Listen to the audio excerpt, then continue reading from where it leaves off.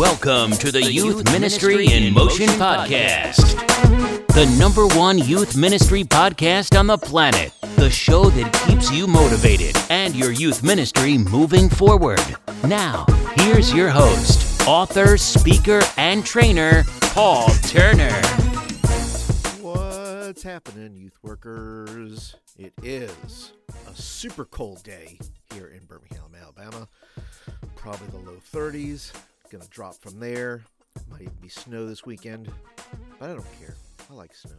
Been watching a little football today, enjoying the day. Just kind of a really chill day. I hope that your day is really chill. I hope that whatever you're doing, listening to this podcast, maybe you're just driving in your car, maybe you're going for a walk, maybe you're sitting in your office listening, wherever you're at. Thank you for tuning in.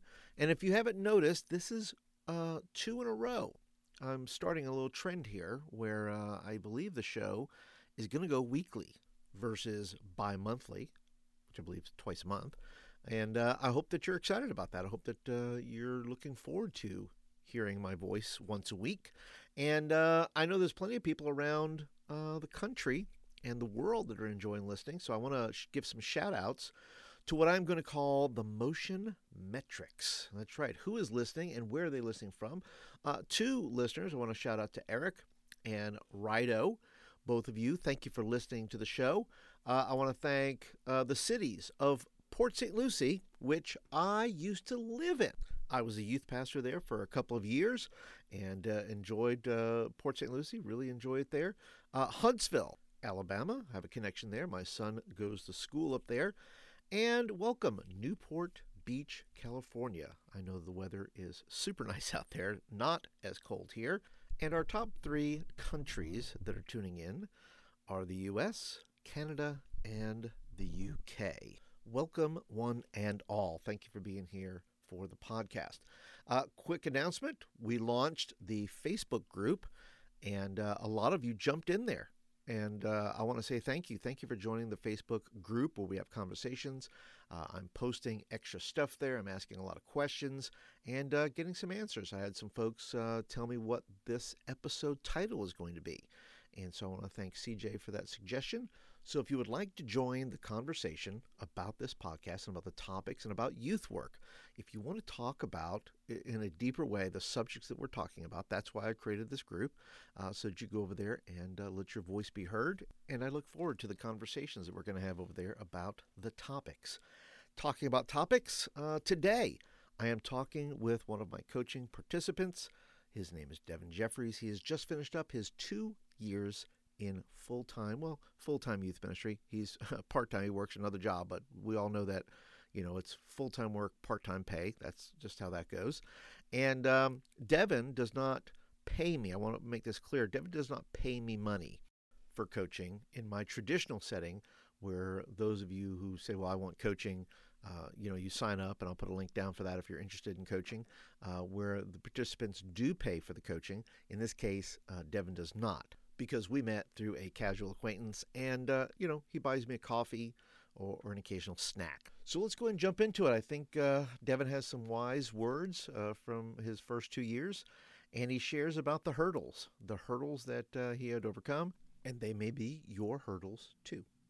Devin Jeffries, welcome to the podcast, Youth Pastor Noob. Thank you so much. Glad to be here. Really an honor.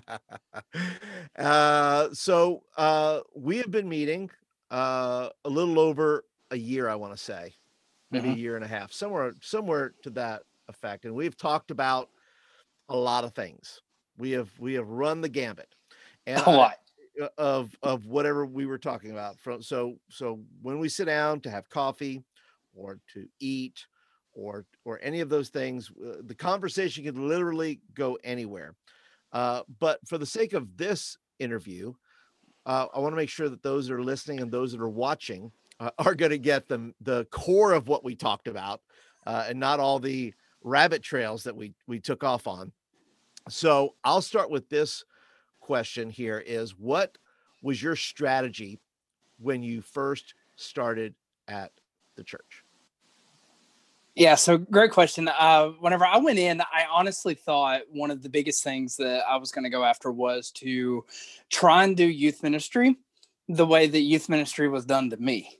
Yeah. And I learned very, very quickly, this is not going to work. This is an absolute dumpster fire. I need some help. And so I began to reach out to other youth pastors in the area. But the very first thing I knew that I needed to do was similar to how Jesus built the church. You know, Jesus took 12 men, 12 ordinary men, and he changed the world with them. And so one of the first things I did was I established a leadership team. Which I will say, you know, no offense to the other leadership teams and the youth pastors out there, I have the grade A team. I have hands down one of, if not the best leadership team on the planet. For them to be able to put up with me and my craziness in this world that is Devon, as you know, it takes a lot, and it takes special people. Yes. So I had a lot of help, a lot of very, very good support. And one of the things that I did was I knew that going into it, parents can either be your best friend or your worst enemy. Yeah. I chose to make them my best friends. And so I started talking to the parents of these teenagers and tried to get to know the teenagers through the eyes of their parents, who were all in the church. Right. Most of them were PKs. So I kind of had to get to know them. Yeah. They're a tough crowd. They can be, but what I will say though is this is people knock on PKs all the time when in reality, I believe PKs are literally going to be, or can be, if the youth pastor does it right, they can be your biggest and best leaders, because they're going to be the 100%. Most influential. Yes. They're going to bring the ones that are going to bring their friends. They can. So, you know, things like that. I also began to try and tap into people's strengths. Right. So I actually went to you one time and I said, hey, man, I really feel like I'm not doing something right here. Something's going on. And your question to me back was, well, what are your leadership team's strengths? And so I tapped into that. And that was really kind of the beginning strategy that laid the foundation. And then I realized that I have to roll with what I've got. Yes. So for people that have a background in ministry, you know, there's two types. There's mobile churches that meet in schools or whatever, and then there's your stationary churches. Right. Well, we're a mobile church. We have been for quite some time. Praise the Lord. Our building is almost done. They laid the foundation this week. Yeah. So we are really, really pumped about that. And I said, you know what? I'm going to take what I have here and maximize it to the absolute fullest. That's right. 100%. Because if you're doing that in your mobile space, the danger is, right, that you could go back to being comfortable and say, well, we have now a nice space, right? We have our youth room or whatever we may have. And, you know, you lose that, you know, you can lose some of that hunger. You can lose some of that, I don't know, what do you want to call it? Flop sweat or desperation, you know, that flop sweat. That, you know, that you're in, because you have to make it happen in the mobile scenario. Everything has to be set up. Everything has to be this. And then you have to figure out, right, what, you know, what you're going to do with your time, you know, all that time that you spent setting up and all that. Now you get to reinvest that time differently. Right. So, okay. So you've been there now. How long officially at the church now? How long have you been at this church? This past Sunday was 2 years. Exactly. 2 years. Look at that. So we are talking officially 2 years in student ministry, full-time or part-time. Yeah. Well, you and I both know there's no such thing as part-time ministry. Well, that's right. That's right. It doesn't matter whether it doesn't matter. If you're part-time, you're full-time. That's right. At least that's how the schedule works. So you start getting into the ministry and you start looking at how it's going. And then, you know, you kind of alluded to it a little bit. You started hitting some hurdles, right? You started hitting the hurdles of what is my team's strengths, that you weren't really maximizing your team as much as you could. What would you say are some of the other maybe big or the biggest learning hurdles that you had to face in your first 2 years? Well, you and I both know that to be successful in ministry and to have to be able to have the best results that you know God designs for that ministry, you've got to have a wife that is there. Yes. that is backing you up and supporting you. And I have that. Shout out to Brittany. That's right. My wife, Brittany, look, I've been in ministry 2 years. She's been married to me for almost 3. So I think she gets a t-shirt or a trophy or something. 100%. Yes. So, but one of the things that she actually taught me early on was, Devin, you have to delegate. The whole world and the whole weight of the ministry is not on your shoulders. That's right. You have to delegate it. You have to realize that, because here's the thing. If you take on all the responsibilities, the ministry becomes about you. It's not about your team anymore, or it's not about, your team or the students or anything. It becomes about you. Yep. And that is a huge, huge monkey in the wrench in the plan that's going to mess everything up. So you got to make sure that you delegate very, very well. Another thing is, I had to realize that ministry today is not done that same way. I told you earlier that going into it, I said I was going to try and do ministry the way ministry was done to me, but it's not that simple. It is no longer. Go ahead. No, I was just going to say, I like how you say the way youth ministry was done to me, as if it was inflicted upon you. Like, you know what? It was in youth ministry where I discovered that I had a calling on my life. Sure. To be in the ministry. So for whatever that was that was done to me, regardless of good or right, regardless of the container that you were in, or the style of the container, what was put in was still some pretty good stuff that God brought out of it. So right. And the biggest thing that I had to learn was that Gen Z is different. Yeah. If we cannot pastor the way that we were pastored, it is no longer. Now, don't get me wrong. For youth ministries that are out there that are doing worship and preaching and altar calls and all that, and that's awesome. And for them, if that works for your students, then by all means go after it. Right. But most of Gen Z, it does not work that way. And I'm sure out there's youth pastors that are listening to this that are beating their head against the wall and in their office. And then they're having to, the rule number one is you never ask the youth pastor how the hole got in the wall. We don't know. We don't know. But they're beating their head into the wall, wondering, why is it not working? Why, like your last episode, am I making a difference? Yeah. And they're wondering all these things. And the problem is they have created a model for their students, not with their students. Right. And so one of the things that I learned was, after I delegated and after I realized how different Gen Z is I was trying to sell them on a model that I created. Right. And that was the problem. Yeah. I'm trying to sell them on something that they didn't ask for. So I'm trying to implement all these great and wonderful things because I liked it, because whenever I was 15 and 16 and 17 years old, I thought it was the coolest thing in the world. That's right. Teenagers today do not care. Nope. They don't. It's different. And so that's why I had to branch out and do small groups or do other models like small groups. Sure. And what I really did is I got my student leaders together, Paul, and I sat them down and I said, okay, I'm just the adult in the room and the pastor of this youth ministry. This is your time. This is your ministry. What do you want?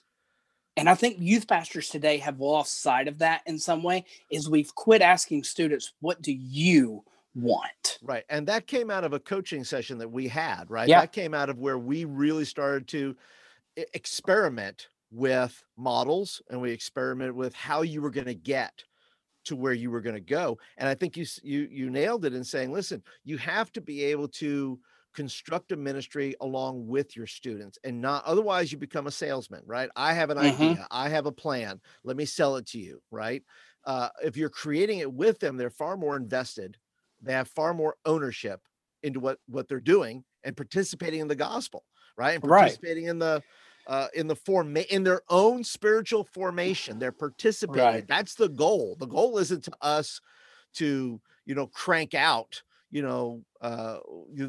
disciples like they're on a conveyor belt. Our goal is to students to be formed in Christ on an individual basis, right, to be able to do that. But we, like I said, we hammered that out within a coaching session, because we threw a lot of stuff against the wall. We said, well, will this work? Or, and really we just kind of created open space for then kids to talk, and then we get to listen. And that's probably one of the most valuable skills a youth pastor can have, is listening to their students. Right. And the problem is we're not listening. We're trying to just shove and teach all these things because we've got the degree or we've got the experience or whatever like that. And here's the thing, they don't care.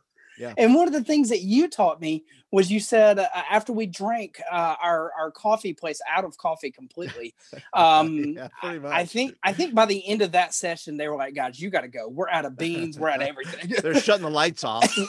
Right. But one of the things that you taught me was that we cannot try and force that model on them. And one of the things that I think about was probably one of my biggest fails, because I've been here 2 years, so I've made a lot of fails. Yep. One of them, and I don't even know if I've told you about this before, but we had there was a Super Bowl game that was coming on, and at my last church where I was at, every year this youth group, they made crock pots of chili and taco soup and everything like that. They put the Super Bowl up on the projector, and students and parents and everybody watched. Right? Tried it here, dumpster fire. Yeah. Nobody cared. Right. Not a single one of them. Right. And the thing is I had been in this youth ministry for 3 months whenever I tried this. Yep. And literally, I don't even think they made it past 10 minutes to go in the first quarter. Probably not. I think they ate, grabbed a basketball, and went outside or went somewhere else. Yep. And that's okay. But see, here's the thing. What I learned from that is that it can't be done. Just because it worked at your last church does not mean it's going to work here.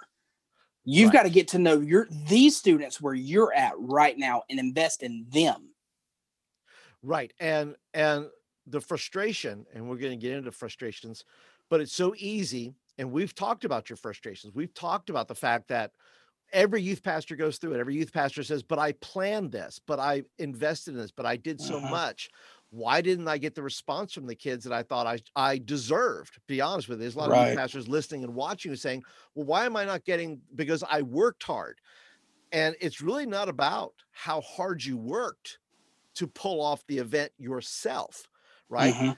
Any degree of any event is not about how hard you worked. It's how hard everybody participated. Like how many hands got in the pot, right? How many hands got to stir and do a little something to make the thing that you're doing happen, because everybody's fingerprints can be on it then, even on the smallest thing. They don't have to plan the whole thing, but something that they can do to make it the best thing that they can do, which then leads to a lot more effective programming. Once you start talking to your teenagers and start talking to your leaders, and you start combining and doing all that, then things start to come together. I think you've noticed that. And I think one of the other problems that youth pastors today really, really struggle with is they get in there and they're like me, and they are gun-ho, and they are guns blazing. They've got dual 50 cals and they're ready to go. Sure. Right. They're ready. They've got the armor of God to the 10th degree, and they're ready to go destroy the gates of hell with 10,000 teenagers. They got them 66 scripture bullets. Boom, boom, boom, pow, pow, pow. That's what they got. See, it would be cool if I did it, but it's not cool if I did it. No, I'll give you some props. You've been in youth ministry way longer, but it's okay. But one of the things that I got in there doing, and I realized very early on, was that I have to love the students that I have in front of me. Yeah. Stop wishing for the thousands that you want to come. That's right. And start loving on the ones that you've got right in front of you. Yep. Stop wanting what church down the street has and start utilizing what you have to change the lives of your 4 students, your 5 students. That's right. When I did that was when the numbers came. Whenever I first got there, my very first night, I think there was 4 or 5 teenagers. Yep. By the end of my first year, we were averaging around 16 or 17. Right. And the reason why was because I said, you know what, with these 4, we're going to grow. That's right. And that's exactly what happened. And you did. And let me ask. We'll change gears here to the next question, because part of the frustration that we talked about, and what every youth pastor, I'll say every youth pastor, I'll say what many youth pastors. I don't want to be that. I don't want to generalize. What many youth pastors, and I can speak for myself that I have done it, where you go into a church and you find it your mission somehow, how this creeps in. It's usually pride, we have such, as youth pastors and young men in ministry, we have such great revelation that the pastor doesn't know about yet, and we feel compelled to share all our wisdom at 22 years old of how the church should be built and done and so forth. But one of your frustrations was the culture, that was not your culture, but you had your own ideas. You had your own, you had this friction, in your heart between what you wanted to do and what was happening, what reality was, right? You had a little break from reality. There was things you had to come in contact with to remind you that you're living in a real world here, not in the world that we want, but the world that we have. So would you advise then youth pastors, if they're new to their church, that somehow they should adopt at trying to change church culture? Is that a wise decision? Definitely not. First off, here's the thing that you really got to do. If you're going into a new church, you really, really, really need to make sure you do every bit of your homework. I don't care how much you hated homework in college and high school or whatever. You need to do all of your homework and know the ins and outs of this church. Why are they successful? Where are they not successful? Yep. You've got to do every bit of your homework. And then the other thing is you've got to realize, just as I did, that you're paid to worry about the student ministry. That's right. If worship or small groups or whatever like that is tanking, you can throw out ideas. Sure. You can. Sure. I mean, you're on staff, so you're entrusted to some degree. That's right. You're allowed to have an opinion. Yes. But what you're not allowed to do, and you're allowed to do it, but it's going to blow up in your face. Right. What is not a good idea is to get out of your lane and start managing other people's ministries. Look, God has entrusted them. Yes. They have, I don't care if you are the next American Idol and you think you can sing better than the worship pastor, that's wonderful. By the way, for the record, I cannot. And by the way, just for the record, that new show is called The Voice. I know that you're mentioning, I just want to let you know there's a new singing show around called The Voice. I don't watch those. If you wish to reference contemporary singing shows. I'm sorry. I'm not modern. But the biggest point is stay in your lane. Yeah. Stay in your lane. Worry about what you're paid to worry about. That's right. You can pray for them. You can offer up ideas and suggestions. But if at the core of your church, it's something that you've got to, and that's what we've got to figure out, is what is the core value of that church. That's right. And if it is something that you can get behind, then you nail to it and you get behind it and you give it everything you've got. Because at the end of the day, God, the almighty God of the universe, has entrusted you out of up to billion people on the planet. He's entrusted you over that student ministry. So stay in your lane and worry about what you're paid to worry about. That's right. And that's well spoken. So let's talk about frustrations. Let's talk about the terrible ways that youth pastors can handle frustrations. How would you describe early on how you handled your frustrations? What are you talking about? What frustrations? I have never had it. I love every aspect. This is going out into the World Wide Web. You know that people will fact check everything. So I'm going to ask you again for the record. For the record, sir, what were some of the bad ways that you say, these were probably not great ways to handle my frustration? And you would advise other youth pastors right now and saying, I'm pretty sure these are not effective in handling your youth ministry or ministry frustrations. Right. So for the record, yes, there has been frustrations. Oh, now the truth comes out. Now the truth. But there has been moments of disagreements. You're human. You're going to have them. That's right. And here's the thing that you've got to realize: if you're a youth pastor and you're listening to this, whether this is your first episode or you've listened to every single episode, like I have, which I recommend. Yeah, right, I do too. Humble brag, I have too. But I just think that you have to make sure that you have a group of people in your life that you can go to. Call them your whining group. Call them your boohoo group. Call them your I'm mad and here's why and kind of deal. And I'm just going to be upset about it because of this. And this is my case. Yeah. And choose them wisely. Yes, choose them wisely. In fact, I would go as far as to say they probably should not be members of your church. It's a good call. It's a good call. They shouldn't be. So handling those frustrations is going to be key, though. But I think one thing that a lot of youth pastors, and you taught me this as well through one of our coaching sessions, is you've got to decide why you are really upset. Okay. Am I upset because somebody poo-pooed all over my idea?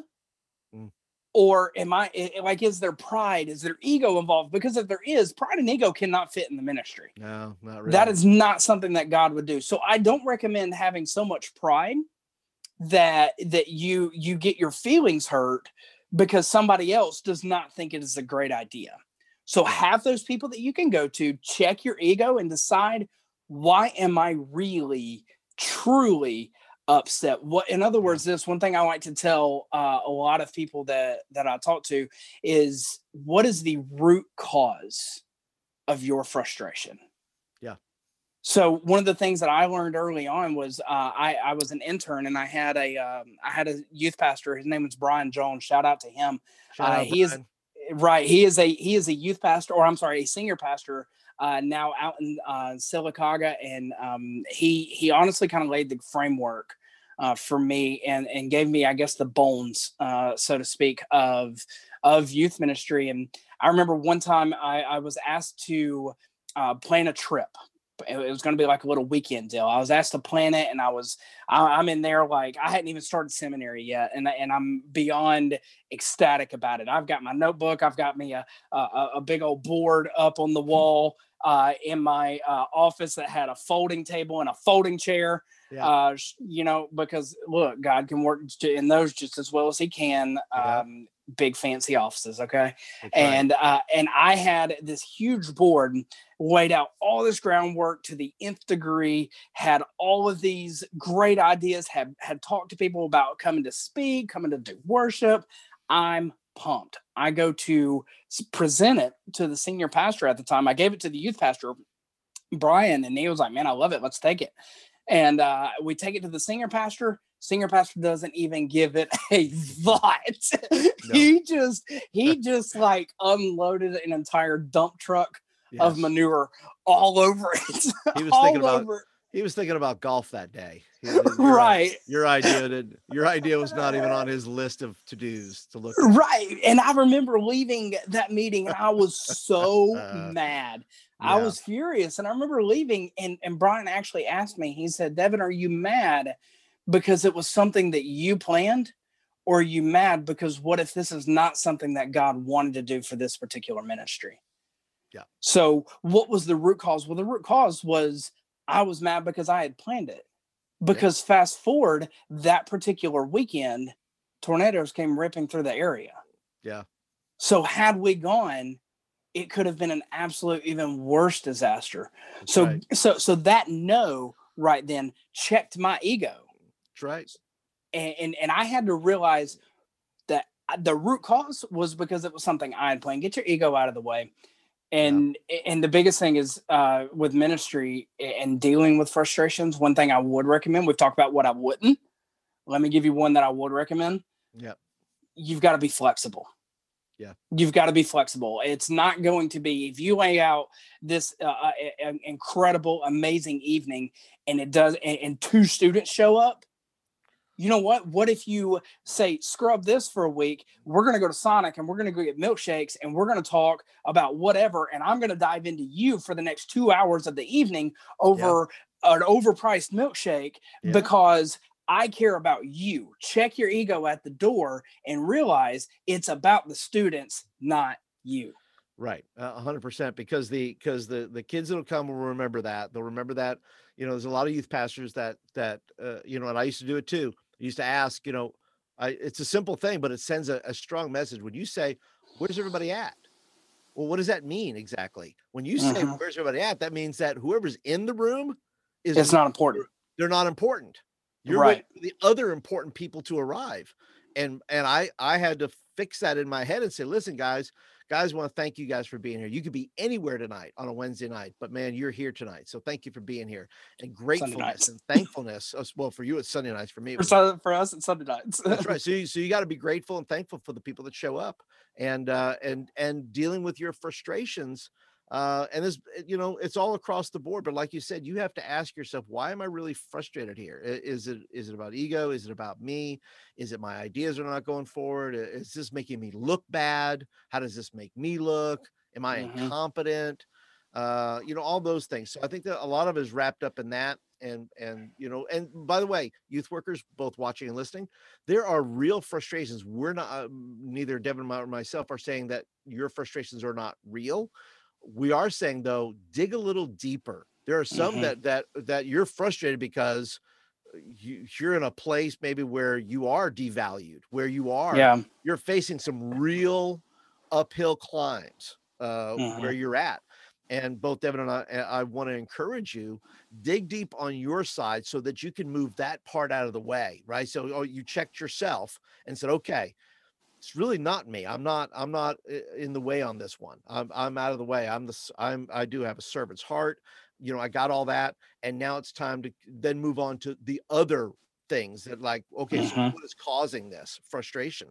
And, being there 2 years, frustration it can be a killer, because people get demotivated. People start questioning their calling. People start questioning whether they should even be doing this. And that process that you're talking about, Devin, is starting with yourself, right? And your relationship with the Lord, and really kind of getting that a handle on, and then start working your way outward. Versus in frustration, we blame everybody on the outside, and we're the last one that we have to come to. We blame the senior pastor, we blame the students, we blame the parents, and ultimately we work our way, then it must be me. And if you start with us and work our way out, then I think we're able better to identify really what our frustration is. Right. And that's a hard place. If you're that youth pastor and you're out there and you're coming to that realization that maybe it is you need to know this. It's okay. Yeah. You're allowed to make mistakes. You're allowed to get frustrated. You're allowed to want to, throw something down the hallway. I don't recommend doing it, but you're allowed to do those things. You're allowed to feel that way.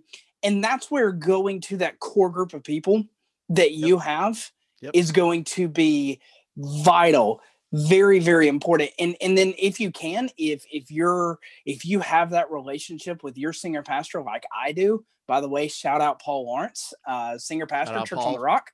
That's right. Hands down, one of the best senior pastors that I've ever truly had the honor to serve under, to serve his mission and his vision for our city. But one of the things that I can do for him, or that I can do is if he's told me this, Devin, if you're frustrated, you're allowed to come into my office and talk to me about it.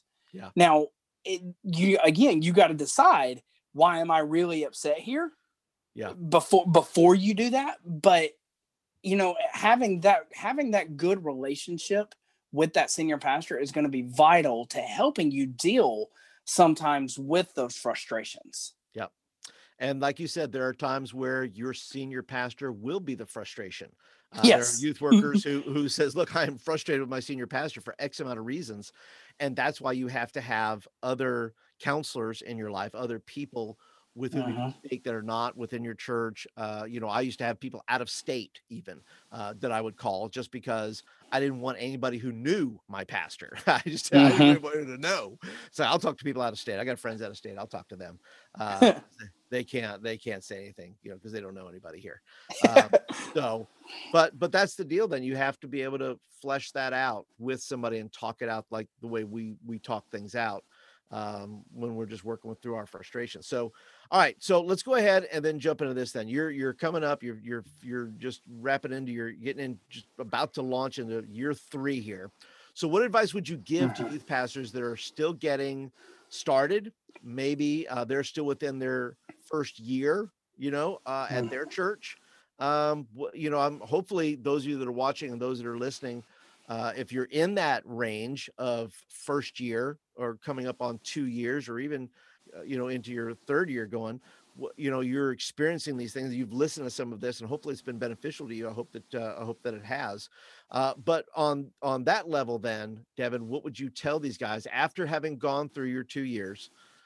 What then would you say to youth pastors who are getting started, or they're midway through their first 2 years, or maybe at the end of their 2 years?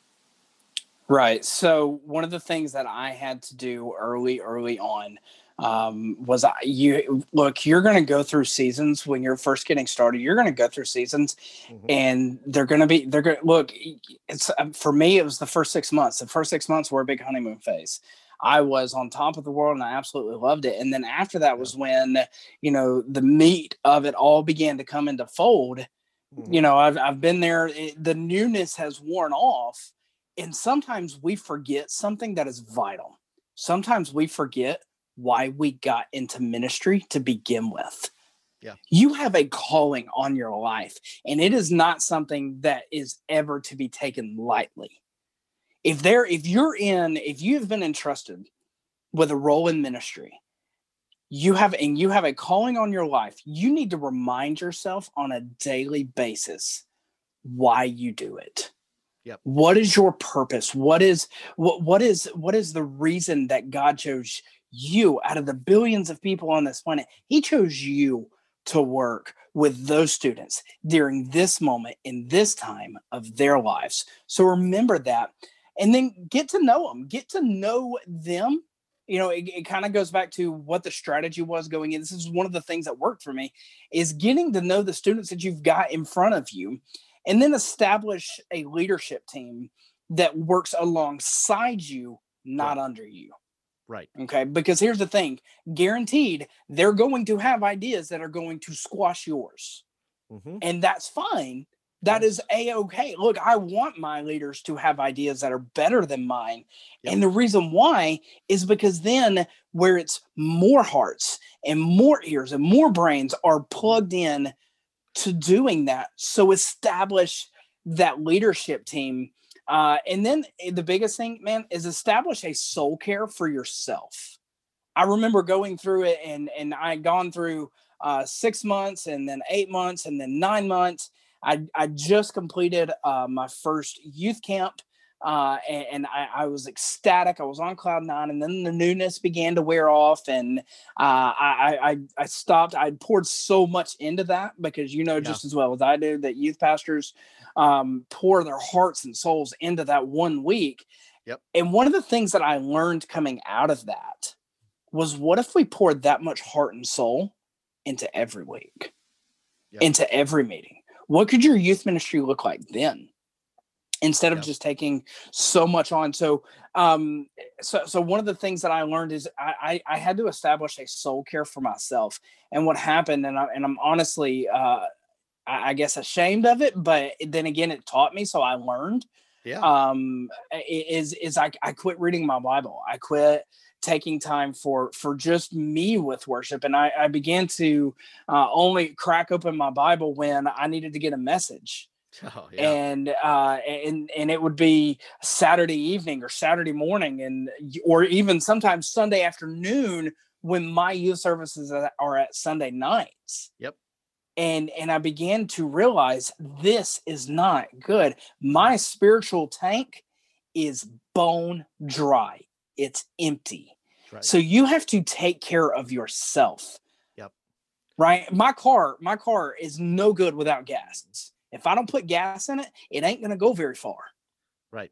Right. Right. So I had to learn that I had to put spiritual gas back into my tank, and then realize that until I am giving everything that I've got to them, if I'm not putting back into myself or having other people, remember that core group we talked about, if I'm not having other people that are pouring into my life, you are on a path to destruction, and it will fail, and you will be very, very upset.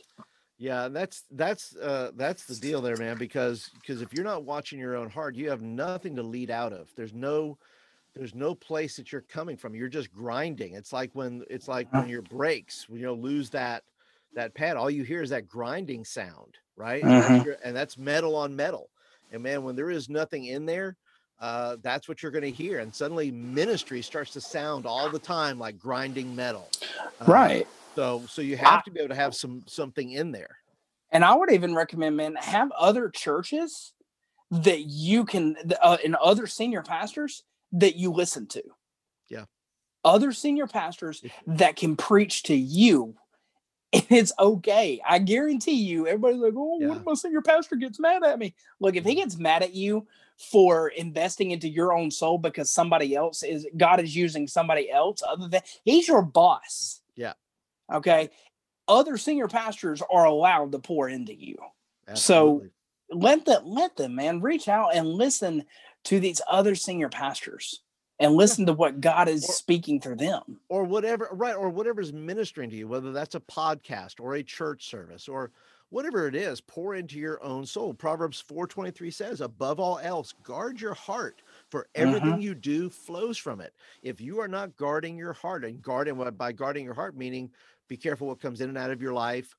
Be careful what you invest your time into. Be careful, how much time you're spending doing other things, and recognize that you have to feed your soul at some point. Otherwise, you're not going to have anything to give to students. Exactly. You're not going to have anything to give to your wife or your family or your own kids. And that's an important aspect as well, which should be a given. But we'll say it here just for the sake of the fact that you need to hear it, is that your family is a priority. Take care of your family, youth workers. That's just, I don't even know what else to tell you. It doesn't matter whether you could grow that ministry and lose your family.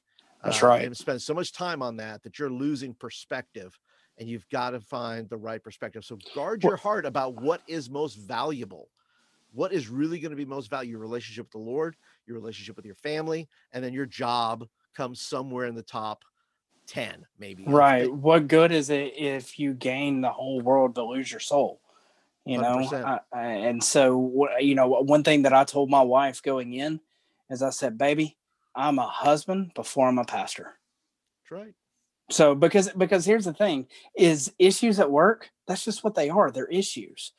Somebody comes to me at work and they're like, hey, we've got a problem. I'm like, no, we don't. No, we don't. We have an issue that needs a solution. Whenever it's happening at home, that's when you've got a problem. That's right. None of these things are at work or at church or any of those things are life threatening. They're just not. They're just things that need to be solved, and they'll be solved.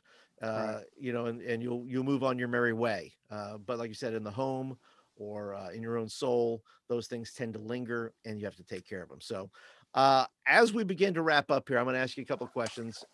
Real simple. What do you think you got the most out of from our coaching relationship? And when I say that, obviously we're friends, but when we sit down to meet or have coffee or have a bite to eat or something like that, we're in coaching mode, or at least I can say I'm in coaching mode. I know when I sit down with you, my goal is to listen. My goal is to kind of discern the moment, and then let you share and talk. But what do you think you got what did you feel like you got the most out of from our coaching relationship? Heartache, pain, suffering. Good. Those are all good. That's exactly what I wanted. Walking up the hill in the snow both ways. That's right. Look. Every coaching relationship, by the way, needs to have some of that. If everything is smooth sailing in your coaching relationship, you're not getting any work done. I just let you know right now. If all you got is bragging rights and you don't have any moments where you have to speak truth and life into somebody, you have to have that. And we've had those moments as well. but you have some suffering. Mostly the suffering was your suffering, not mine. But that's because you were munching on your pizza. I mean, 100%. I was just enjoying the moment while you cried on your pizza. But so what would you say then? We've been meeting, like I said, a little over a year and a half. What do you think you got the most out of in our coaching relationship? You know, What are your takeaways? Right. Well, I joked earlier, but one of the things that I got is I got reprimands, but I also got encouragement. Right. And here's the thing. If you're out there and you've got a coach or somebody that you listen to or that you go to about your whatever it is that you want, you know, frustrations or whatever that is, and they're only telling you what you want to hear, fire them. Get rid of them. Because and that's the thing is I know whenever I go to my youth ministry coach, I know that he's not going to always tell me what I want to hear. And truth be told, if he did, I don't think he would still be my coach. Okay. No. To be honest, I can't believe he still is. Shocking, right? Right. I know you are a saint and godly man, and I am forever grateful. Let's not pour it on. Okay. Let's not be dishonest here. Okay. Let's keep it real. No, in all seriousness, man, one of the things that I got a drive to continue. I got a drive to continue and to push through. Yeah. To be honest with you, I told you after that honeymoon phase wore off. Oh yeah. I believe that had I not had somebody like you in my life that was coaching me, whether it was over Zoom or coffee or whatever that is. Yep. I honestly, I probably would have quit. To be dead honest with you, I probably would have gone to my wife and I would have said, baby, I can't do this anymore. I'm tired and I'm just it's not what I thought it was. Right. Yep. Because just because something isn't what we think it is, it's automatically wrong. And baby, it's just not, we made a mistake. Look, there's other churches we can find somewhere else to go, whatever. I got a drive to continue. Yeah. And you know, one of the things that I talked about earlier in filling that spiritual tank is something that you did for me. It's something that in having a coach is the way it was something, I don't know how, I can't really fully explain it, but it was you wouldn't let me quit. Right. I had that somebody who was there that was telling me you've ended every single session that we've had the same way. And you've told me, hey, I don't know if anybody, and you end your podcast this way, I don't know if anybody's told you this, but you are doing a great job. Even whenever I don't feel like I'm doing a great job, you telling me that and my coach telling me that gave me that drive to continue. Yeah. And then it gave me a different perspective, right? Yeah. It made me see things from a different light. I think that, like, I remember I would come to you about an idea or something like that, and you'll be like, that's a horrible idea. Don't do that. Or you would turn around and you would say, okay, we can do this, but let's try it a different way. Yeah. Do you remember? Right. Do you remember my biggest idea that I did not listen to you on, and it was an utter failure and disaster? Do you remember what that was? Did it have something to do with what you're wearing right now? It sure did. Look, so let me set the stage real quick. We were gotten there and all these fresh ideas, right? And I want to get a new logo, and so I reached out and I had a new logo get designed, and I am beyond pumped, right? I've got the logo. It is the iPad background. It is thrilling. It is on t-shirt designs, right? Yeah. And then I said, you know what? I got a great idea. Yes. I'm going to bring the one, the only Coach Paul Turner. Yeah. To my youth group and have him come speak. Yeah, but that was a good idea. You got to get to the bad idea. That was a good idea. That was a good idea. We're not saying that inviting me to come speak was the bad idea. I highly recommend. We're getting to the bad idea. So go ahead and get to the bad idea. Right. So I told you before the service, I was like, hey, you're gonna set it for us. You're gonna, be like thinking like rock concert type and like, here they are, your whatever. And so the look you gave me was okay. And you didn't want to pop my bubble right then. You were like, Nope. I'm going to let them pop his bubble. I saw it coming a mile away. It's like watching a dodgeball just come at somebody's head, and you can't stop it. You're too far away, and you're just watching it go, wow, boom, and just like reverberating off your face in slow motion. Yeah. And so we walked back behind our blow up screen projector. We put our hoodies on. Yeah. And you sold it, baby. You were there. You were I like, did. I did your new logo with your new leaders. Yes. Come on out, guys. And we came out there. Yep. Crickets. Dead silence. It was like the Holy Spirit fell. Nope. And in fact, the Holy Spirit, I saw the Holy Spirit in the corner just weeping, just going, just what is happening? Why is he doing this? Why is he doing this? And he was crying because he was laughing so hard at, that Devin guy. Look at him trying to do that. You were laughing too. I saw it. Oh, I was inside my heart. I was. Yeah, but you had to let it happen. I had to let it happen. So right, but it was a great coaching moment. It was, because you discovered something, and sometimes that's what I do. I just don't let you make excuses. I don't let you sell me a bill of goods, and I'll say, okay, if you think that's the best idea, then go ahead and go with that. And that's not necessarily to change your mind, but I'm watching. I am a little bit ahead of the curve, and I'm going, let's see, if this goes this way, this is more than likely how this is going to turn out. Yep. And I'll just let it go. Unless I advise you and say, well, this could be a thing, this could happen. Not that I would purposely try to, down what's something you were trying to do. But if you're sold on it and I can't talk you out of it and you're going to do your thing, I'm like, okay, there it goes. Right. But what you gave me in that moment was that different perspective. Sure. And so that's what you get from coaching, is you get that. Look, it may be that drive to continue. It may be that the reprimands, but followed up with encouragement. Oh, yeah. Because that's the other thing, is you have encouraged me, and then you offer those different perspectives. Yeah, absolutely. And so all in all, then, based on that testimony there, you would recommend youth workers get coaching at some point. It doesn't have to last forever. It's not therapy. It's a lot of it is X's and O's. A lot of it is that encouragement. A lot of that is just somebody to talk to. A lot of that is finding perspective. A lot of that is wrapped up in there.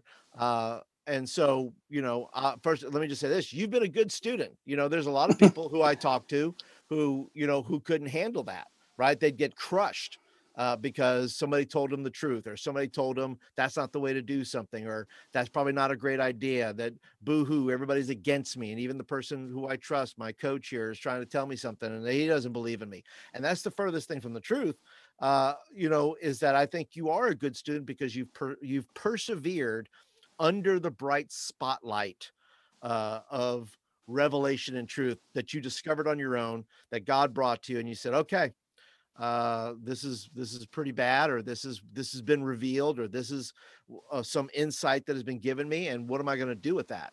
Am I going to keep going in the wrong direction and say, oh, that guy's stupid, he doesn't know what he's talking about? Or am I actually going to take some advice and take some correction, even as a young man, which is hard for young men to do. I understand.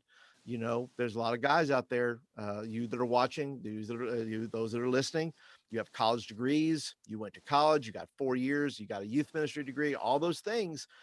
And the bottom line is that nobody owes you a great youth ministry. That's right. Some people have magical thinking that somebody owes them something. And when that does not come to fruition, that's when they crack and that's when they break. Is because the whole idea did not come to fruition. Their dream did not happen the way they thought it should happen. And then suddenly they're down into the thing. But you, my friend, have persevered under the bright light of inspection. I would absolutely encourage coaching. In fact, I would almost say this. I would almost say if you're in your first 2 years, it's required. I really do believe that. Put it to you this way: if I ever were the senior pastor of a church and I hire a youth pastor, it's going to be required for him or her to go out and find a coach, get a youth ministry coach. Here's one that I have his contact info. I highly recommend him. But think about it this way. you would never, even with professional athletes, they still need coaching. Sure. They still, okay. So these are some of the best athletes in the world that play in the NBA or the NFL or Major League Baseball or whatever. These are some of the best athletes in the world, but they still have coaches. So it doesn't matter if you've got a master's in divinity or a bachelor's or you have nothing. It doesn't matter about that. You need a coach, right? You're still going to have that somebody that is going to be able to, you know what, maybe give you that slap on the rear end and say, you got to get this right and you got to fix this. Yeah. But then can encourage you. And the other thing with coaching that I would recommend is you've got to surround yourself with people that are smarter than you. Accept it. You've got to surround your and that's the thing. One of the reasons I wanted you to be my coach was whenever I asked you, hey, will you coach me in youth ministry? Was I realized you had forgotten more about student ministry than what I knew. And I had the degree, right? So I surrounded myself with people who were smarter than me. Yeah. So that's why coaching is vitally important. And I just want to say this, if you're out there and you need this coach, Paul Turner's your guy. Yeah. I was going to say, it doesn't have to be me. Although I would like to be your coach if you're watching or listening. And I'm going to put links down in the description below, of course. And tell you, look, if you want to check out some coaching and you want to move forward and you want to stay motivated and keep your ministry moving forward, which is what this podcast is all about, is helping you get there, then links will be down there below. It doesn't have to be me, but find somebody. I have the biggest compliment for you. Are you ready for this? Here we go. What is it? You, Mr. Paul Turner, are the Nick Saban of youth ministry coaches. Wow. That is, wow. I do believe in a process. I will say that. Process. I'm a process driven guy. But I'll take it. So Devin, where can people follow along in your youth ministry? Give them your socials. If they need to ask any more questions or they just want to follow your journey as what you're doing in youth ministry, where can they see all that at?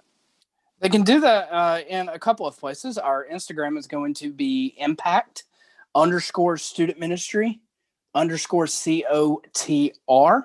That is Church on the Rock. Or they can go to Facebook and just type in impact_student ministry _COTR, and that'll pull it up as well there. And we're always posting things left and right about, what God's doing and, what we see as far as the growth and things like that go. And, just it's good to be able to look. I connect with youth pastors all over the country. Just to be able to follow their accounts and things like that. So it's a great tool. It's a great resource. And I would say this too, is a great point there. If you have a small to medium-sized youth ministry, I think Devin's would be a great youth ministry to follow, to watch the progress and watch the growth and watch some of that happening. It's one thing when you tune in and you already have 1,000 kids. It's another thing to watch a youth ministry